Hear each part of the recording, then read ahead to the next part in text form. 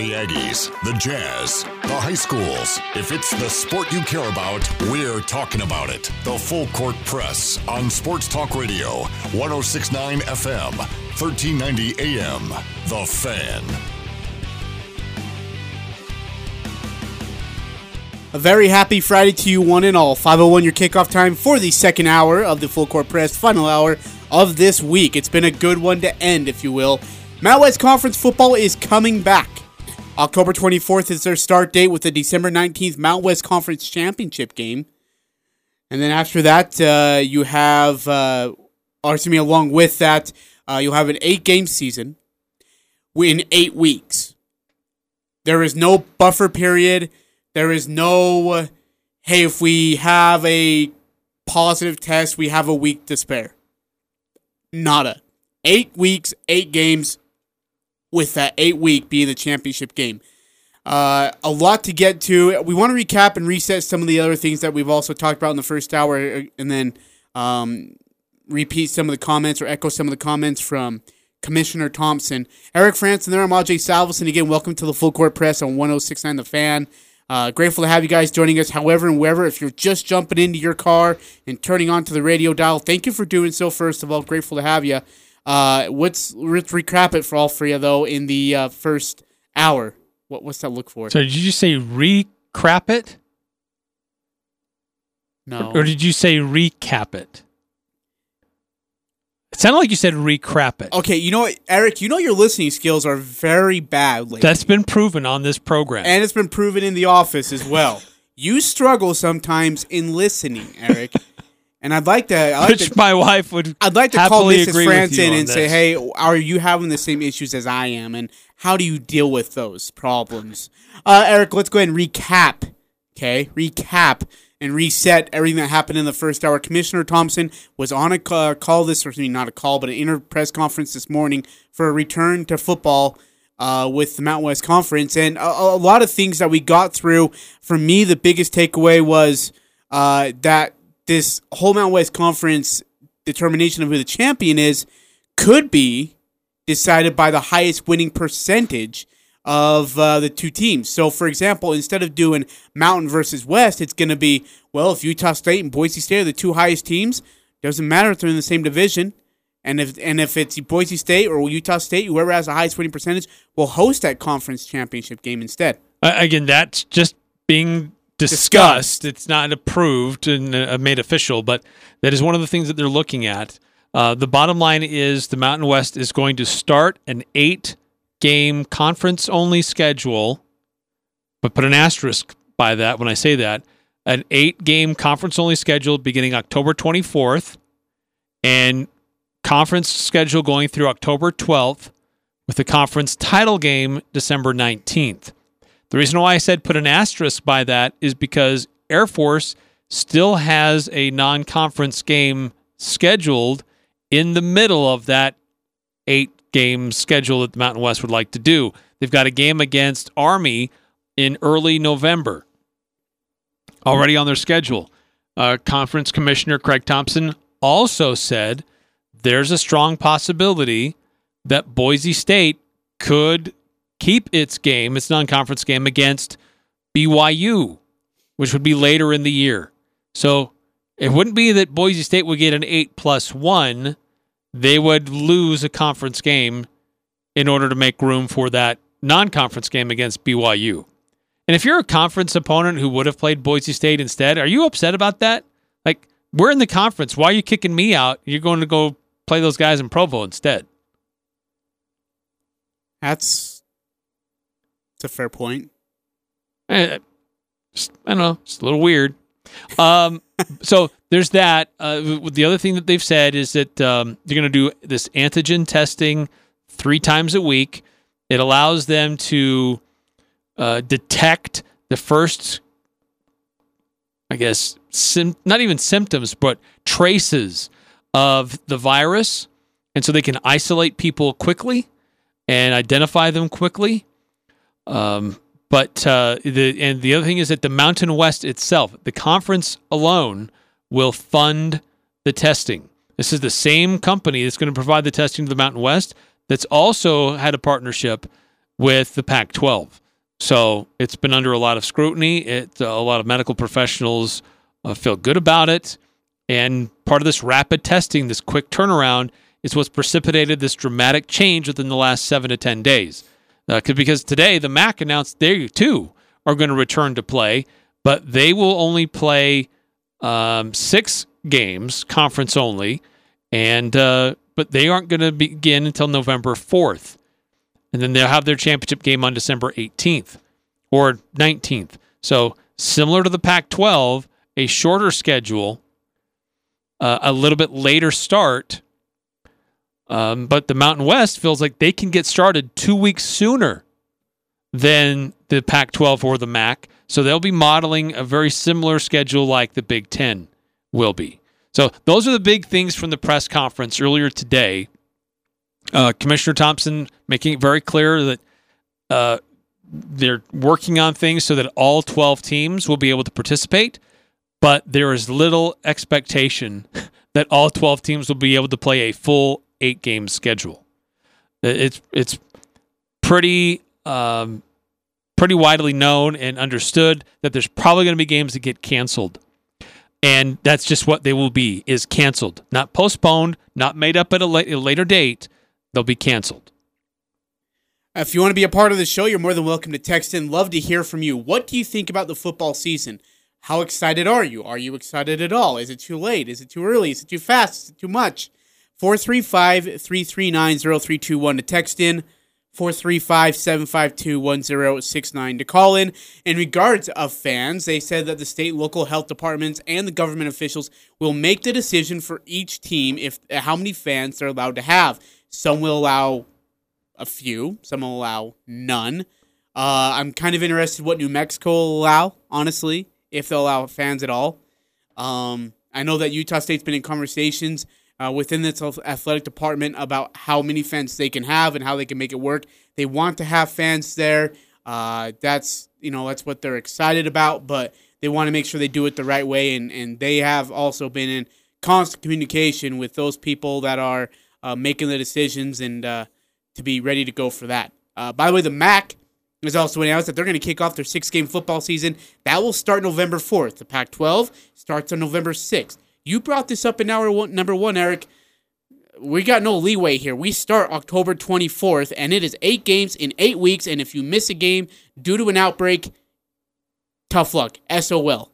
You will not be playing that football game, and it counts as a cancellation.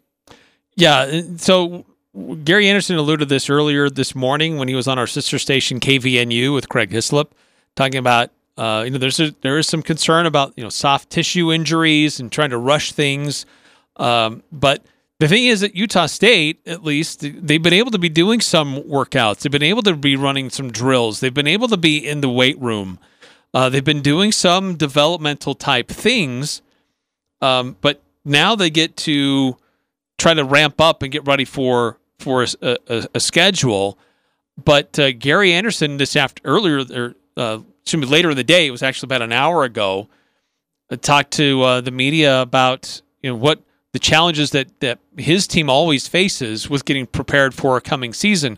The spring is really important for a school like Utah State. They need that time to develop young players to understand their positions, bulk them up, because they don't get the 4- and 5-star players. So they have to develop the other players who they have to get into those roles and fill those positions. They didn't have that in the spring. They haven't had the typical weight program in the summer. They've got a truncated fall to get it ready. So it's a real challenge for Gary Anderson and his coaching staff to try to develop a team and get them ready for a fall season. I believe that 3 times a week is good from what I've been told, but I believe that's NCAA guidelines from what I know. And our trainers feel really good about that, and the administration feels really good about that. So I've been educated to. Sorry, we're working on this. We apologize. Yeah, that was the marker you gave me. This should be fun. We'll get back to that in just a moment. Within that parameter, again, Gary Anderson met with select media today, this afternoon about 3:45, talk with them about the upcoming football season. Eric, another thing I'm excited about is in regards of what Utah State looks like in regards of personnel, right? And what development, when you talk about development, what his personnel is going to look like. You said in the first hour, this guy gets amped up when he gets to talk about practice and players and who the kids are standing out and where they need to get better at and where he's excited about the most. So do we want to risk trying this one more time? Heck yeah, let's do it. That is marker 10, if I count my fingers right. So let's marker 10 it is. That's exactly part of it, and we will still try to steal some strength work that we may not get in a typical fall camp. Usually we lift them a couple times during fall camp. We're going to lift them 3 times a week during fall camp this year.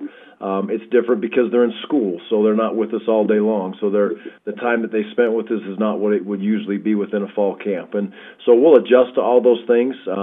But the problems and the issues and the dilemma that we're dealing with being a developmental program. F this show. Marker 10. Well, we did get the chance to hear what he said about my previous wait, lead-up, which was about the development. Okay, so that was about development, right? So I just interrupted development.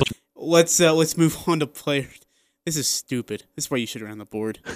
Well, depth is always, as you go through camp and you get to your first game, you know exactly what your depth is. But the key position battles I look at that I feel really good at running back. Jalen Warren and DHC have done a great job. John Gentry, Makakona, we got some really good depth at running back, and I feel good about that. The offensive line is got some battles going on for that starting position right now, so we'll see how that all filters out. We haven't even been in pads yet, so but I think hopefully we can get to 8 quality guys in that situation. That's always kind of the way you feel. Quarterback, we got a battle, and we got 2 really good players going about it. And Andrew is doing a good job, and Shelley's doing a good job, and they're battling through the offense. But we've got to get Pat on again to go. But we're going to need both those quarterbacks. Wide receivers the same way. A lot of competition, a lot of guys fighting for those spots. I like where they're at. And on defense, I would say as a whole, I feel good in the back end. Middle linebackers, a great fight, and we've got about 4 or 5 guys that are fighting for those starting roles, but we feel like we've got to have 4 of those guys that can rotate. Outside backer-wise, we feel fairly settled in that situation with the 2 young men that are playing out there, and Elijah Shelton is doing a great job with Nick Henniger at the B-backer position, and Troy is our F linebacker. He's one of our best players, and that is his position. The D-line is a concern. We need to get better. We need to get tougher. We need to work harder, and we need to grind at it. And that's a position that once we get the pads on, we'll see where we're at. But Frank, they're in good hands with Frank Miley, and we'll see. And I'm right now I'm cautiously optimistic with the specialists too. I think we're punting the ball well and kicking the ball well. So excited to see where that goes. But again, this is overall it's a team that is a developmental team, and when you're a developmental team, and we're always going to be a developmental team. I take great pride when I say that. That's who we are. And that is being said, you need to get through camp before you know who you are as a football team. That was a 2-minute and 2-second answer. If that doesn't tell you enough about how pumped up Coach A is about this, I don't know what to tell you. That's pretty awesome. He is excited about that defensive backfield. Troy LaFredge Jr. This kid was a freshman last year, comes in and has just, you could see it in spring ball. Aggressive, willing to put the helmet on the helmet to you, willing to go right after you, doesn't matter how big you are. And now he says he's one of the best defensive players on that side of the ball. That's pretty impressive to me, Eric. Yeah, I think that that I was really the best part of the whole press conference with Gary Anderson today. Him talking about his team and the depth and the position battles. And that's going to be fun to see how it plays out. And they're going to have a scrimmage next Friday. That's going to start to see players separate themselves. But that backfield, I think that's going to be a strength for Utah State. A lot of experience, a lot of talent. There's some good players at the linebacker, but that defensive line is a big question mark. They lost some good players. Who's going to be back? I'd like to hear what's going on with the quarterback situation. It's not just hey, here's the transfer. Here's your we're just going to give it to you. I think that if Henry Colombi was still here, it would be maybe even more of a battle for Colombi to lose than it would be for Shelley to just have. But it's encouraging to hear that Peasley's given him a run. I think that's good. and that there's some depth and some good battles going on with the wide receivers and the running backs. So there's things that I'm encouraged about to hear from Gary Anderson talking about his team before he really has had to put them through a lot of drills yet. Eric, you said that I don't want to ignore our listeners because they're willing to be a part of our show. 435-339-0321 if you want to text them. Would love to hear your thoughts about the Utah State football season. What do you expect to see? What are your hopes? What are your expectations? What are you concerned about? You can call in also at 435-752-1069 if you want your voice to be heard on the show. We're welcome to have all our listeners, however you want to participate. Eric, you said we had a text today. Is that right? Yeah, 5763 has texted in saying, I want to be excited about the college football season, but it's hard to be. This season simply won't be the same. The normal excitement of college football is already ruined. Short season, potentially canceled games, no USU-BYU rivalry. I'm a lover of college football, but I'm struggling to get excited about this year. I get it. I absolutely get it. I do. I understand. This is different, right? Because now we don't know how many fans we're going to have. It's not going to be a full stadium. As you mentioned, the USU-BYU game is more than likely off.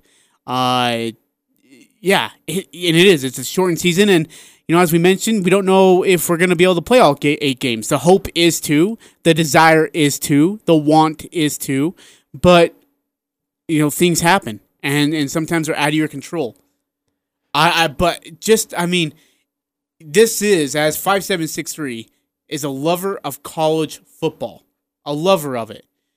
And if that's the case, you know what? Just to see our Aggies get onto the Maverick, get into Maverick Stadium, play on Merlin Olsen Field, and take snaps, and you get to hear some hitting, and hopefully see our Aggies compete against, or compete for a Mountain West Conference championship. We should be excited about that. I get it that it's different, and you're right. It's not going to be the same, and there's going to be some ups, and there's definitely going to be some downs, but my goodness, we got to be a part of an Aggie football season, and that alone is Aggie Nation. We should get there. Another text that just came through from 2776 saying, I don't like change, with a couple of sad crying emojis following. Sorry, 2776. It says, and then he follows up, or he, she, I don't know. 2776 follows up. If you're not excited, you're a liker of football, not a lover. Ooh. Throwing some smack. Gonna take that 576? No. But it's true. Like, look, a lover of, I get it. It is different, but man, gridiron football back in Maverick Stadium on Merlin Olsen Field, and again, we don't know what the fan attendance is going to be like, but we should be excited. A chance to compete for a conference championship. That's still in play. You know what? I love the NBA. I love the intensity and the excitement and the electricity of the playoffs. It's different this year. But it doesn't mean that I'm less interested in watching the games. It is different, though. I get it. I totally get it. It is a different viewing experience. It's a different game to some degree as it gets played out on the court. And football is going to be similar. It's different not having the full fan base there. It's going to be different with what happens on sidelines, what happens with travel, what happens with games not happening. Yeah, it's different, but let's celebrate the fact that they've worked some things out so games can happen. Yeah. That's what I'm excited about. I totally understand the anxiety and the disappointment with the way things are going, and that some of those traditional rivalries aren't there, and we don't know what the schedule's going to look like. Yeah, it's different. It is. You're absolutely right. But at least it's football. Happening. It's going to happen. Yeah, absolutely. Couldn't agree more. 5763 texts back again. Go Aggies, let's kick this season off. Hey, there we go. I like that. There we go. That's good. A little bit of optimism. Hey, look, we're going to be all right. And you know what? 5763 is totally right. I love gearing up and Eric prepping with you, getting ready for the week of BYU USU. I totally agree with 5763. Getting ready for that rivalry week with them and duking it out is always one of the fun things. But again, we're not going to get that. But that's not what's most important for us. We're not Air Force. Like, I get the Commander-in-Chief Cup is pretty cool. We got bigger things on our hands. We got a Mountain West Conference championship to compete for. And if they do go by highest percentage winning team, if they decide to do that, which Craig Thompson was, when you listen to him, he's kind of like, yeah, we're still in that discussion of it. Makes you kind of wonder if they actually do turn towards that direction. And Utah State's in that group. Man, we're playing Boise State or whoever for a chance at the Mountain West Conference Championship. Yeah, I'm in. I'm all in. I'm absolutely all in for that. So, it's different. You're right. Definitely different. Yeah. What we don't know, this was talked about in the press conference earlier today with the Mountain West. Gary Anderson alluded to it a little bit as well, that we don't know what the schedule is going to look like. It's going to be developed. They're working on it because one thing that was made clear earlier today was you can't really look to see what was on any team's conference schedule and assume that's what the conference schedule is going to be this year. It's probably going to look different because of the Air Force situation, because of travel situations or restrictions in Hawaii or New Mexico. There could be some different things at play there. So there are some strange things that are going on that we don't know. But what we do know is that Gary Anderson's saying that his team's excited and they're ready to play. And he's got guys like fifth-year seniors or other seniors, graduating seniors, who there was uncertainty whether or not they'd even have a season at all. And now it's going to be moved up and it's going to happen. And he says they're going to be focused. He's not worried about his guys getting themselves ready. 24th in game day. Well, I think everybody that's here is ready to go. They're excited about this opportunity, and our seniors are excited. That the future is still out there to be able to be a senior again and be a junior again and a sophomore again and a freshman again. That's all out there. I don't think our kids are focused on that today. What they're focused on is, starting fall camp. And if they're here, they're excited about being an Aggie. If they're here, they want to be part of this. We don't in this program, at least in our program, we don't have an opt out. That's not an option. If you opt out, you're not with us. And that's the same thing as if you're a grad transfer or whatever it may be. And our kids have been fantastic, just talking it out and communicating about that and where we go. It's just, we're here, we have an opportunity. It's right in front of us, and our kids are excited about that opportunity. And, we're going to do everything we can to help them. So our seniors, our juniors, our sophomores, our freshmen are ready to get started. They know they're in a highly competitive camp. There is a lot of position battles that are going on, and we're all excited to watch them, and the kids are excited to get started. I like it, and I love the part of there is no opt out. There is none of that. If you're opting out, you're quitting. Yep, then you're done. And you're against us, and we don't need you. I love that. I love that phrase from Coach Anderson. I'm totally all in there. Eric, let's take a break. We got a lot to still to cover today. We still got NBA preview, recap of the Nuggets-Lakers game last night. We still got more Gary Anderson. Busy high school football Friday night. Celtics Heat tonight, and of course our Friday 5 best. Can't forget that. We got to get that all done in about 30 minutes, give or take, 40 minutes. I'd still love to get your texts. Appreciate the ones that have come through. Yeah, thank you. How are you reacting to the news today after it became official last night and more news revealed today about the Mountain West and its return to play schedule and proposal for starting October 24th? And really it's an 8-game conference schedule ending on December 12th with the conference title game on December 19th. It's all coming up on the Full Court Press. The new home for the Full Court Press. Weekday afternoons from 4 to 6 on Sports Talk Radio, 106.9 FM, 1390 AM. The Fan.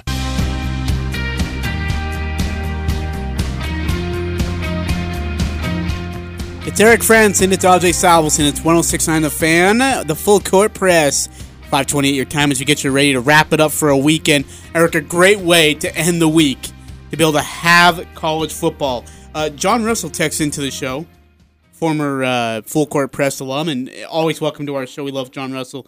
He says, the people that are disappointed are the ones who didn't go to games because it was too cold, or because the opponent wasn't that good, or because they had to get up early the next morning. They are not fans, he says. Oh, come on now. I really detest this small tent fan base thing. What are you talking about? Utah State needs to make it a big tent. They need to let in as many people as possible to get in the tent. That really gets under my skin when people start to put too many qualifications on if you're a fan or if you're not a fan. Like, you can't be a fan if you didn't do this, or if you watched that game, you can't be a fan, or if you didn't come to this game under these conditions, you're not a fan. Well, here's the thing, and I think what John Russell's saying, we had this discussion, was it 2 years ago, when Utah State was really good, and yet there was, 16,000 fans, and the whole entire upper deck was empty, and then people were complaining, well, the timeouts are not entertaining enough. Well, it was still pretty cold, even though it was sunny and clear. Yes, those complaints are bothersome. Yes, but we shouldn't be getting after them so much. They're like, well, fine, I don't want to be a fan. I mean, Utah State is not in a position where they can afford to just be petty over who is and who isn't a fan. But I do get his point. I mean, and there's some fans, look, if it is a big-time game, which Utah State's had a few of them, and they don't show up for various reasons, you don't have a lot to speak on. I mean, go ahead. 2776 is texted in. I think sorry, I'm calling all of you he. Maybe you're a she. Did you say it and just go? 2776 says, I think he's just looking at the excuses for people not attending. Don't forget the deer hunt, pigeon hunt, scout camp, late night, can't bring my own drinks at all. Yeah, there has been a long history of whining or various reasons people give for maybe not attending as many games. But really what it illustrates is that the Aggie fan base isn't as big as we would all hope that it would be. And it's a he, by the way, so you're right. Okay, thank you. But it illustrates that the Aggie fan base isn't as large as we would all hope and maybe even expect that it is. So when something comes up that distracts a portion of that fan base, it's pretty clear. So really what needs to be happening is encouraging that fan base to grow. Invitations for more people to come and watch and participate. Okay, so... not making people feel guilty and silly for not... Eric, we did that 2 years ago. You and I did that 2 years ago. We made people feel guilty for not going to these games. I know. I mean, it's a tough line to walk. I understand, and I've not always done my best at that. Because you want to say, look, it's just a great product on the field. Come watch it. You're going to enjoy it. It's a great program. It's worth your time and your money. But there are also times where it's like, this is not a great team. But Eric, if you want to go wasn't the case the last 2 years. Else, I'm not going to fault that wasn't the case the last 2 years. The last 2 years, we've had good football and good basketball teams. Good football teams. Honestly, like 2 years ago, we were setting records at a record pace. An offense that was putting up an average of 40 freaking points or whatever it was per game. Yeah. And so then people were making excuses for not coming to these games. Last year they weren't. The quality of opponent wasn't good. Yeah, well, and then 2008-19 they weren't as good, but they were still competing. Yet not enough. I mean, not a lot of fans were attending for various reasons. And so we've had the quality of product, and I agree with 2776. I agree with John. I think sometimes we do have those fans who are complaining about the games, but yet don't even go in the first place. So what are you talking about? True. Those fans are usually the ones who are the loudest complainers anyway. But, I mean, you should be going to see your team because it's your team. Not because the opponent, not because of some history or some storied rivalry. You should be going to support your team. But I understand there's some people that it's new. Maybe they're from out of the area. They've grown up watching another team who's had a lot of success, and they want to experience it here. Is this team going to let them down? Certainly there's been a lot of that over the years. But it's just about developing a culture. And it's changed a lot since the first time Gary Anderson stepped on that campus. It's improved dramatically. But it still has a long ways to go. Yeah. And that's going to happen, though. Yeah, and that's there's been flashes in the pan where it is really good football, and then there's some years where it's average football, and so developing a really strong fan base really depends on sustained success. That makes a big part of it. When to try to get there, let's get back to some of the comments from Gary Anderson. It's about how to develop his team this year among the challenges that he's faced with, and part of it is how he's going to be treating this fall camp this year, and preparing his team for this upcoming season? Football goes. Well, there's just a lot of education. We have had a couple opportunities to be on the field a little bit the last couple of weeks, which has really helped from a conditioning standpoint, and sure, from a football mentality and understanding, it's helped also. But the biggest thing for us is we sit back and we look at it and say, okay, we have those 29 practice opportunities. It's far from normal. It's not what it would be. Kids aren't in shape. They're not as strong. They're not as sharp mentally in the football standpoint of where they would be if they would have had spring ball and all of summer and all the strength and conditioning. Typically this time of the year, they're as strong as they ever are. They're never stronger than they are when they walk into football camp to start prepare for the season. Well, that's not the case right now, and that's the case for everybody. So no one can sit back and say, this is just going to be a normal camp. What you really worry about more than anything is just the soft tissue injuries, hamstrings, calves, quadriceps.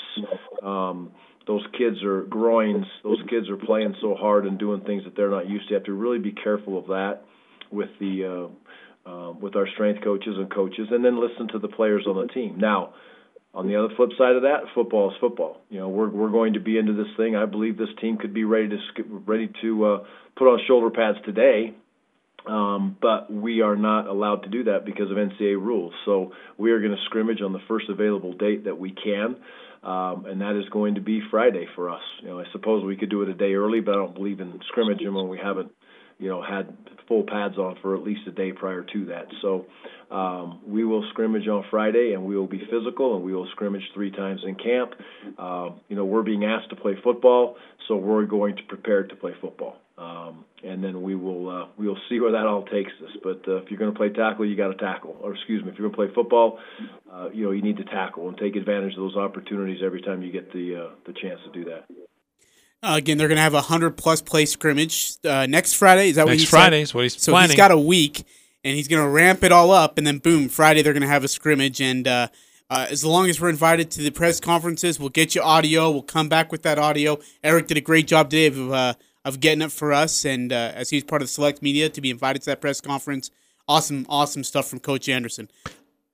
Just the last thing, Ajay, on this and from Gary Anderson, and we can move on to some other things. But as you could imagine, as a head coach who's trying to manage and lead a lot of young men and try to figure out what their plans are and what's their future going to look like, it's been a challenge for Gary Anderson and this coaching staff. There's been ups and downs, uncertainty. Are they going to come back? Oh, we're going to roll it back. But maybe there's some glimmer of hope that we can come back. So it's been an up and down couple of months for the Aggie football coaching staff. And in the process, Gary's learned a few things along the way. So interesting to hear his comments on that. How much of an emotional roller coaster have the last couple of months been, and how much have you learned as a coach during that time span? Well, it's been very up and down for sure.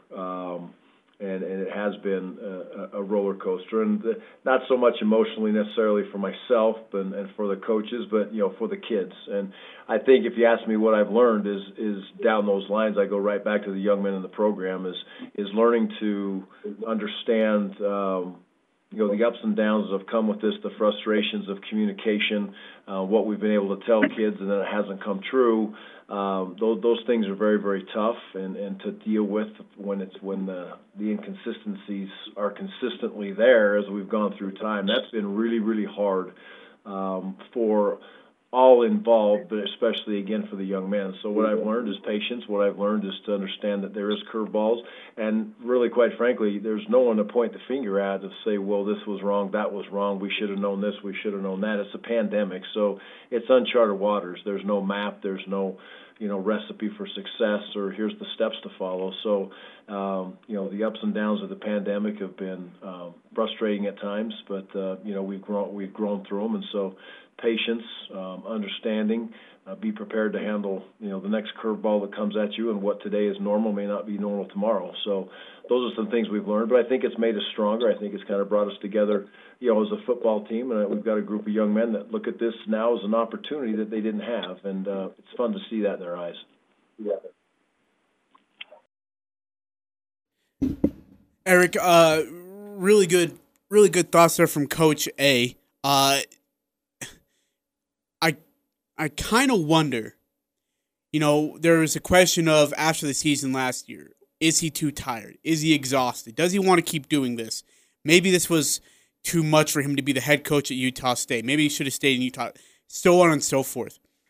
When I listened to this press conference, and I listened to the one with Craig Hislop this morning, the interview on KVNU, he sounds re-energized. He sounds upbeat. He sounds ready. Like he's ready to just go here. Gary Anderson is a very driven person. And he's a guy, he's made this comment multiple times, who loves to have a plan, execute the plan, be successful at the plan. And this whole coronavirus has been really hard on him and people who live their lives that way because there's so much uncertainty. We don't know. It keeps changing. So the fact that there's a plan, there's a roadmap, something to work toward, I think is a really, really good thing for him and his football team. And he's excited to get to work and get his guys on the field working. And, I don't know how good this Aggie football team is going to be this year. There's a lot of big question marks about some key positions. But this is a guy who's excited and ready to go to work and try to mold this team in as short amount of time as he can. So is Utah State going to battle and be in position to win the conference title? Probably not. But they're going to try to go out there and play hard and develop some guys and maybe make some heads turn. Eric, heads turn. I don't count this Aggie team out of the Mountain West Conference Championship conversation based on the fact that we don't know who's going to play on the other teams. Hell, we don't even know if other teams are going to be playing on some of these guys. That's fair. So with that, I think it opens the door for a lot of these squads, including a team like on the fringe of the bubble, of the Mountain West Conference Championship bubble conversation, like Utah State, like San Diego State, like Nevada. Give them an opportunity. I mean, I think they're going to make some noise. And again, if we go by the two highest winning percentages, who's not to say they're going to be there? Yeah, sure. Hey, Eric, before we go to break, we're going to get to the 5 best NFL, but my boy, Ronald Acuna Jr., you might know him. He plays for the Atlanta Braves. He's pretty good. He swings a bat. Seed in the National League playoff bracket. The pitch. Swing and a high fly ball. That's wallop deep left. Ronald Acuna Jr. bat flip. It bombs away. 1-0. A leadoff home run. By the way, that moonshot, 495 feet. That's deep. Braves are going to win the World Series this year. I'm telling you right now. Braves are going to win it all. We're going to get to our 5 best NFL players that we never got to see in person, that have already retired, that are no longer playing football, that we would love to see today. We'd love to hear from you. Your 5 players that you never got to see play in person, that are no longer in the NFL active, that you would love to see play in person today. Or may not even be alive anymore. Well, yeah, that means they're no longer in the NFL. Well, not necessarily. Some of the guys on my list are still alive. But I'd love to see. But they're not in the NFL. Correct. That's what I'm saying. I'm just saying it doesn't mean they're. Some may still be alive, some are dead. I didn't say they had to be dead. No, I'm just clarifying. What is there to clarify? Keep going. You have to clarify? Okay. No, you're good. You have to verify on the computer screen because, oh, no, it's not back-to-back games. It's the 26th and 28th. You have to clarify. Clarify your screen again today. Full Court Press on Sports Talk Radio, 106.9 FM, 1390 AM. The Fan.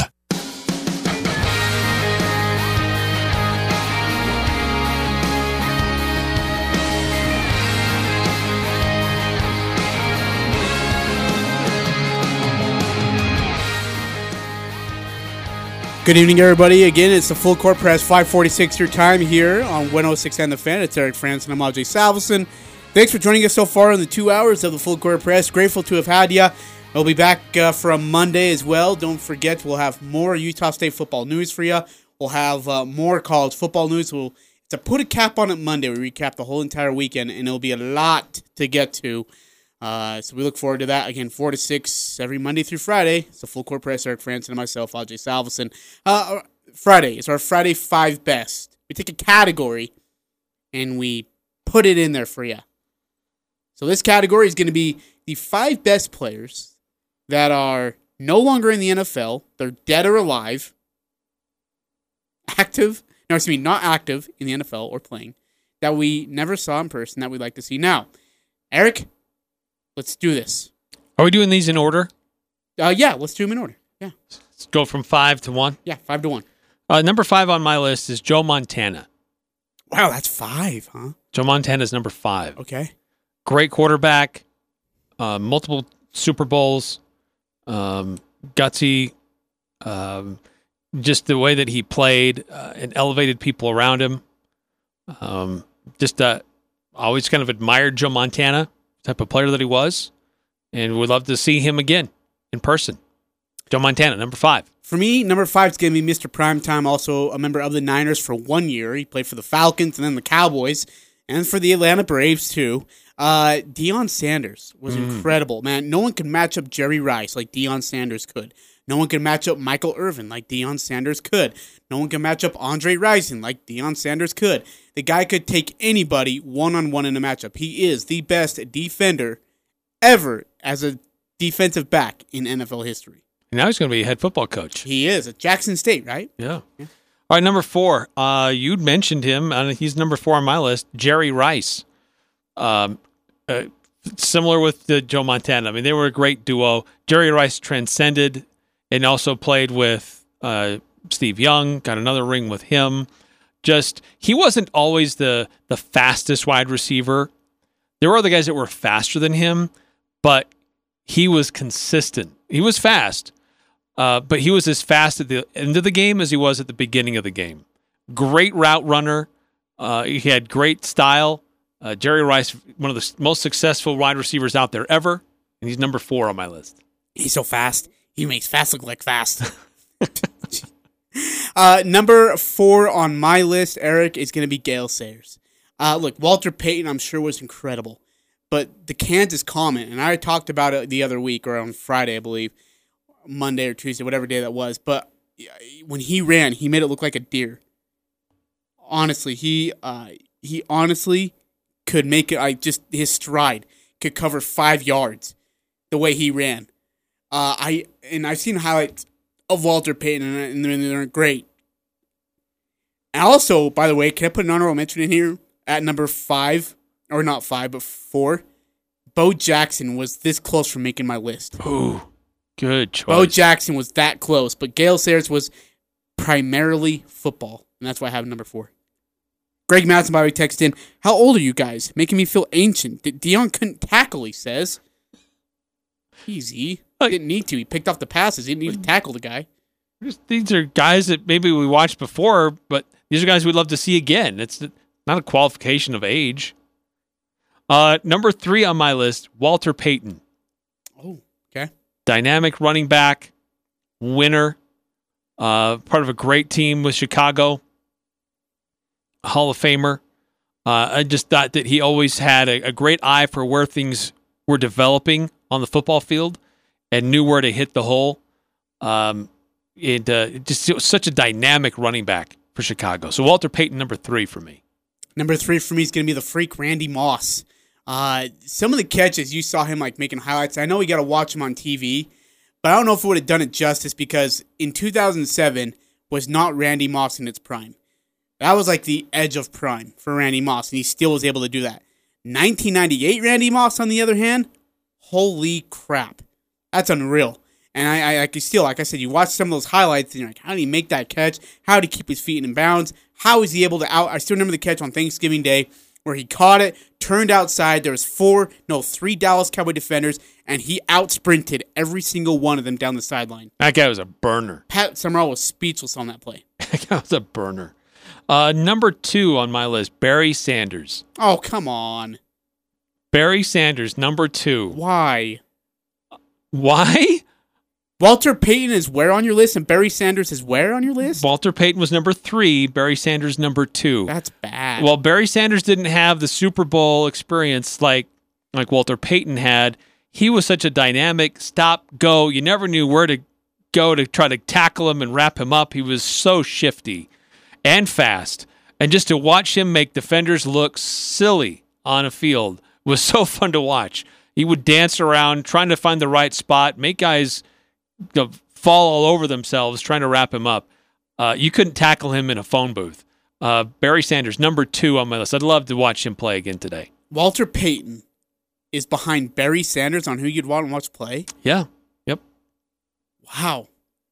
Whew. Barry Sanders should have had more years. That we were robbed of additional years of Barry Sanders. Well, that's because he had a horrible offensive line, too. I mean, that didn't help. He was running for his life every single time he got the handoff. Eric, number 2 for me. This is when it was really, really, really tough for a myriad of reasons. Number 2 for me, though, is going to be Dick Butkus. I always loved, back when football was like, hey, I can clothesline you and there's no penalty.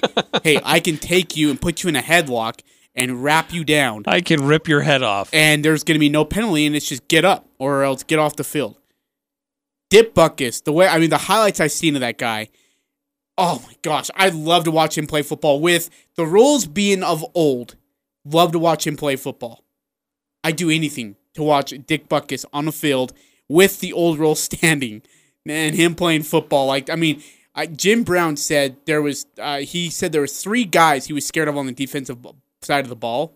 Well, he didn't say scared of, but he would have been, and he had Dick Butkus on that list.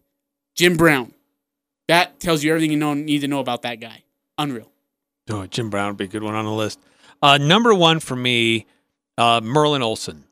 It's that homerism. You know what? No, I'm going to say no, because this was a guy I'd love to see in person to see how I've seen clips, but in my lifespan, I never got to really watch him and appreciate the type of player that he was. And when clips that I have seen, he was such a menace on the defensive front. So disruptive. And wreaked havoc in the middle of the defensive front. And such a dynamic player with his size and his strength and how quick he still was. Those big hands, ferocity, but such a nice guy, too. I would love to see Merlin Olsen play again. Just the type of intensity that he brought every game. My number 1 is my all-time favorite, Lawrence Taylor. I've never seen a guy put the fear of God in an offensive quarterback or a running back's eyes when they saw Lawrence Taylor line up on the right side of the ball at the end, just huffing and puffing with that cold air coming out of his mouth, and they realized they either got to take the snap and try to make a throw, or B, and even worse, they had to block the guy. Lawrence Taylor is Lawrence Taylor is the greatest defensive player in NFL history. And in my opinion, not even close. The guy made the offense have to put a running back in the backfield to try and block him. That was Joe Gibbs and the Redskins. He pretty much ended Joe Montana's career at the San Francisco 49ers. He single-handedly won games. Like this guy, the highlights I've seen, I would die to see Lawrence Taylor on a football field back in those. It's just incredible. Love to get your thoughts. What former NFL player, this is across any era. This doesn't restrict at any time, 10 years, 20 years, 50 years. What across any era, any player who's not currently playing, who would you love to see playing the game of football? And who would you like to see in person? What former NFL player would you like to see play today? 435-339-0321. Let's go to break. We'll come back, wrap it up, talk some high school football. 106.9 FM, 1390 AM, The Fan. Welcome back to the Full Court Press. Eric Frandsen Ajay Salvesen here. Thanks for joining us on a Friday evening. Grateful to have had you. We'll talk more Aggie football coming up on Monday. Eric, let's get to it quickly, very, very quickly, I should say, through the high school matchups tonight. Bear River will be hosting Green Canyon tonight. Skyview will host Mountain Crest. Who else? And Ridgeline hosting Logan. So some really juicy matchups. Go to CashValleyDaily.com. You can see the full schedule, how to follow along, how to listen to what radio stations, how to listen live on your mobile app or on your mobile phone. It's all there on CashValleyDaily.com. We'll have the Preps Pick'em contest presented by the Logo Shop. We'll have the winner on Monday who won $100 to the Locker 42 store to get yourself some Aggie gear. And the bread and butter play of the game. Stay tuned for that as well. Good night, everybody.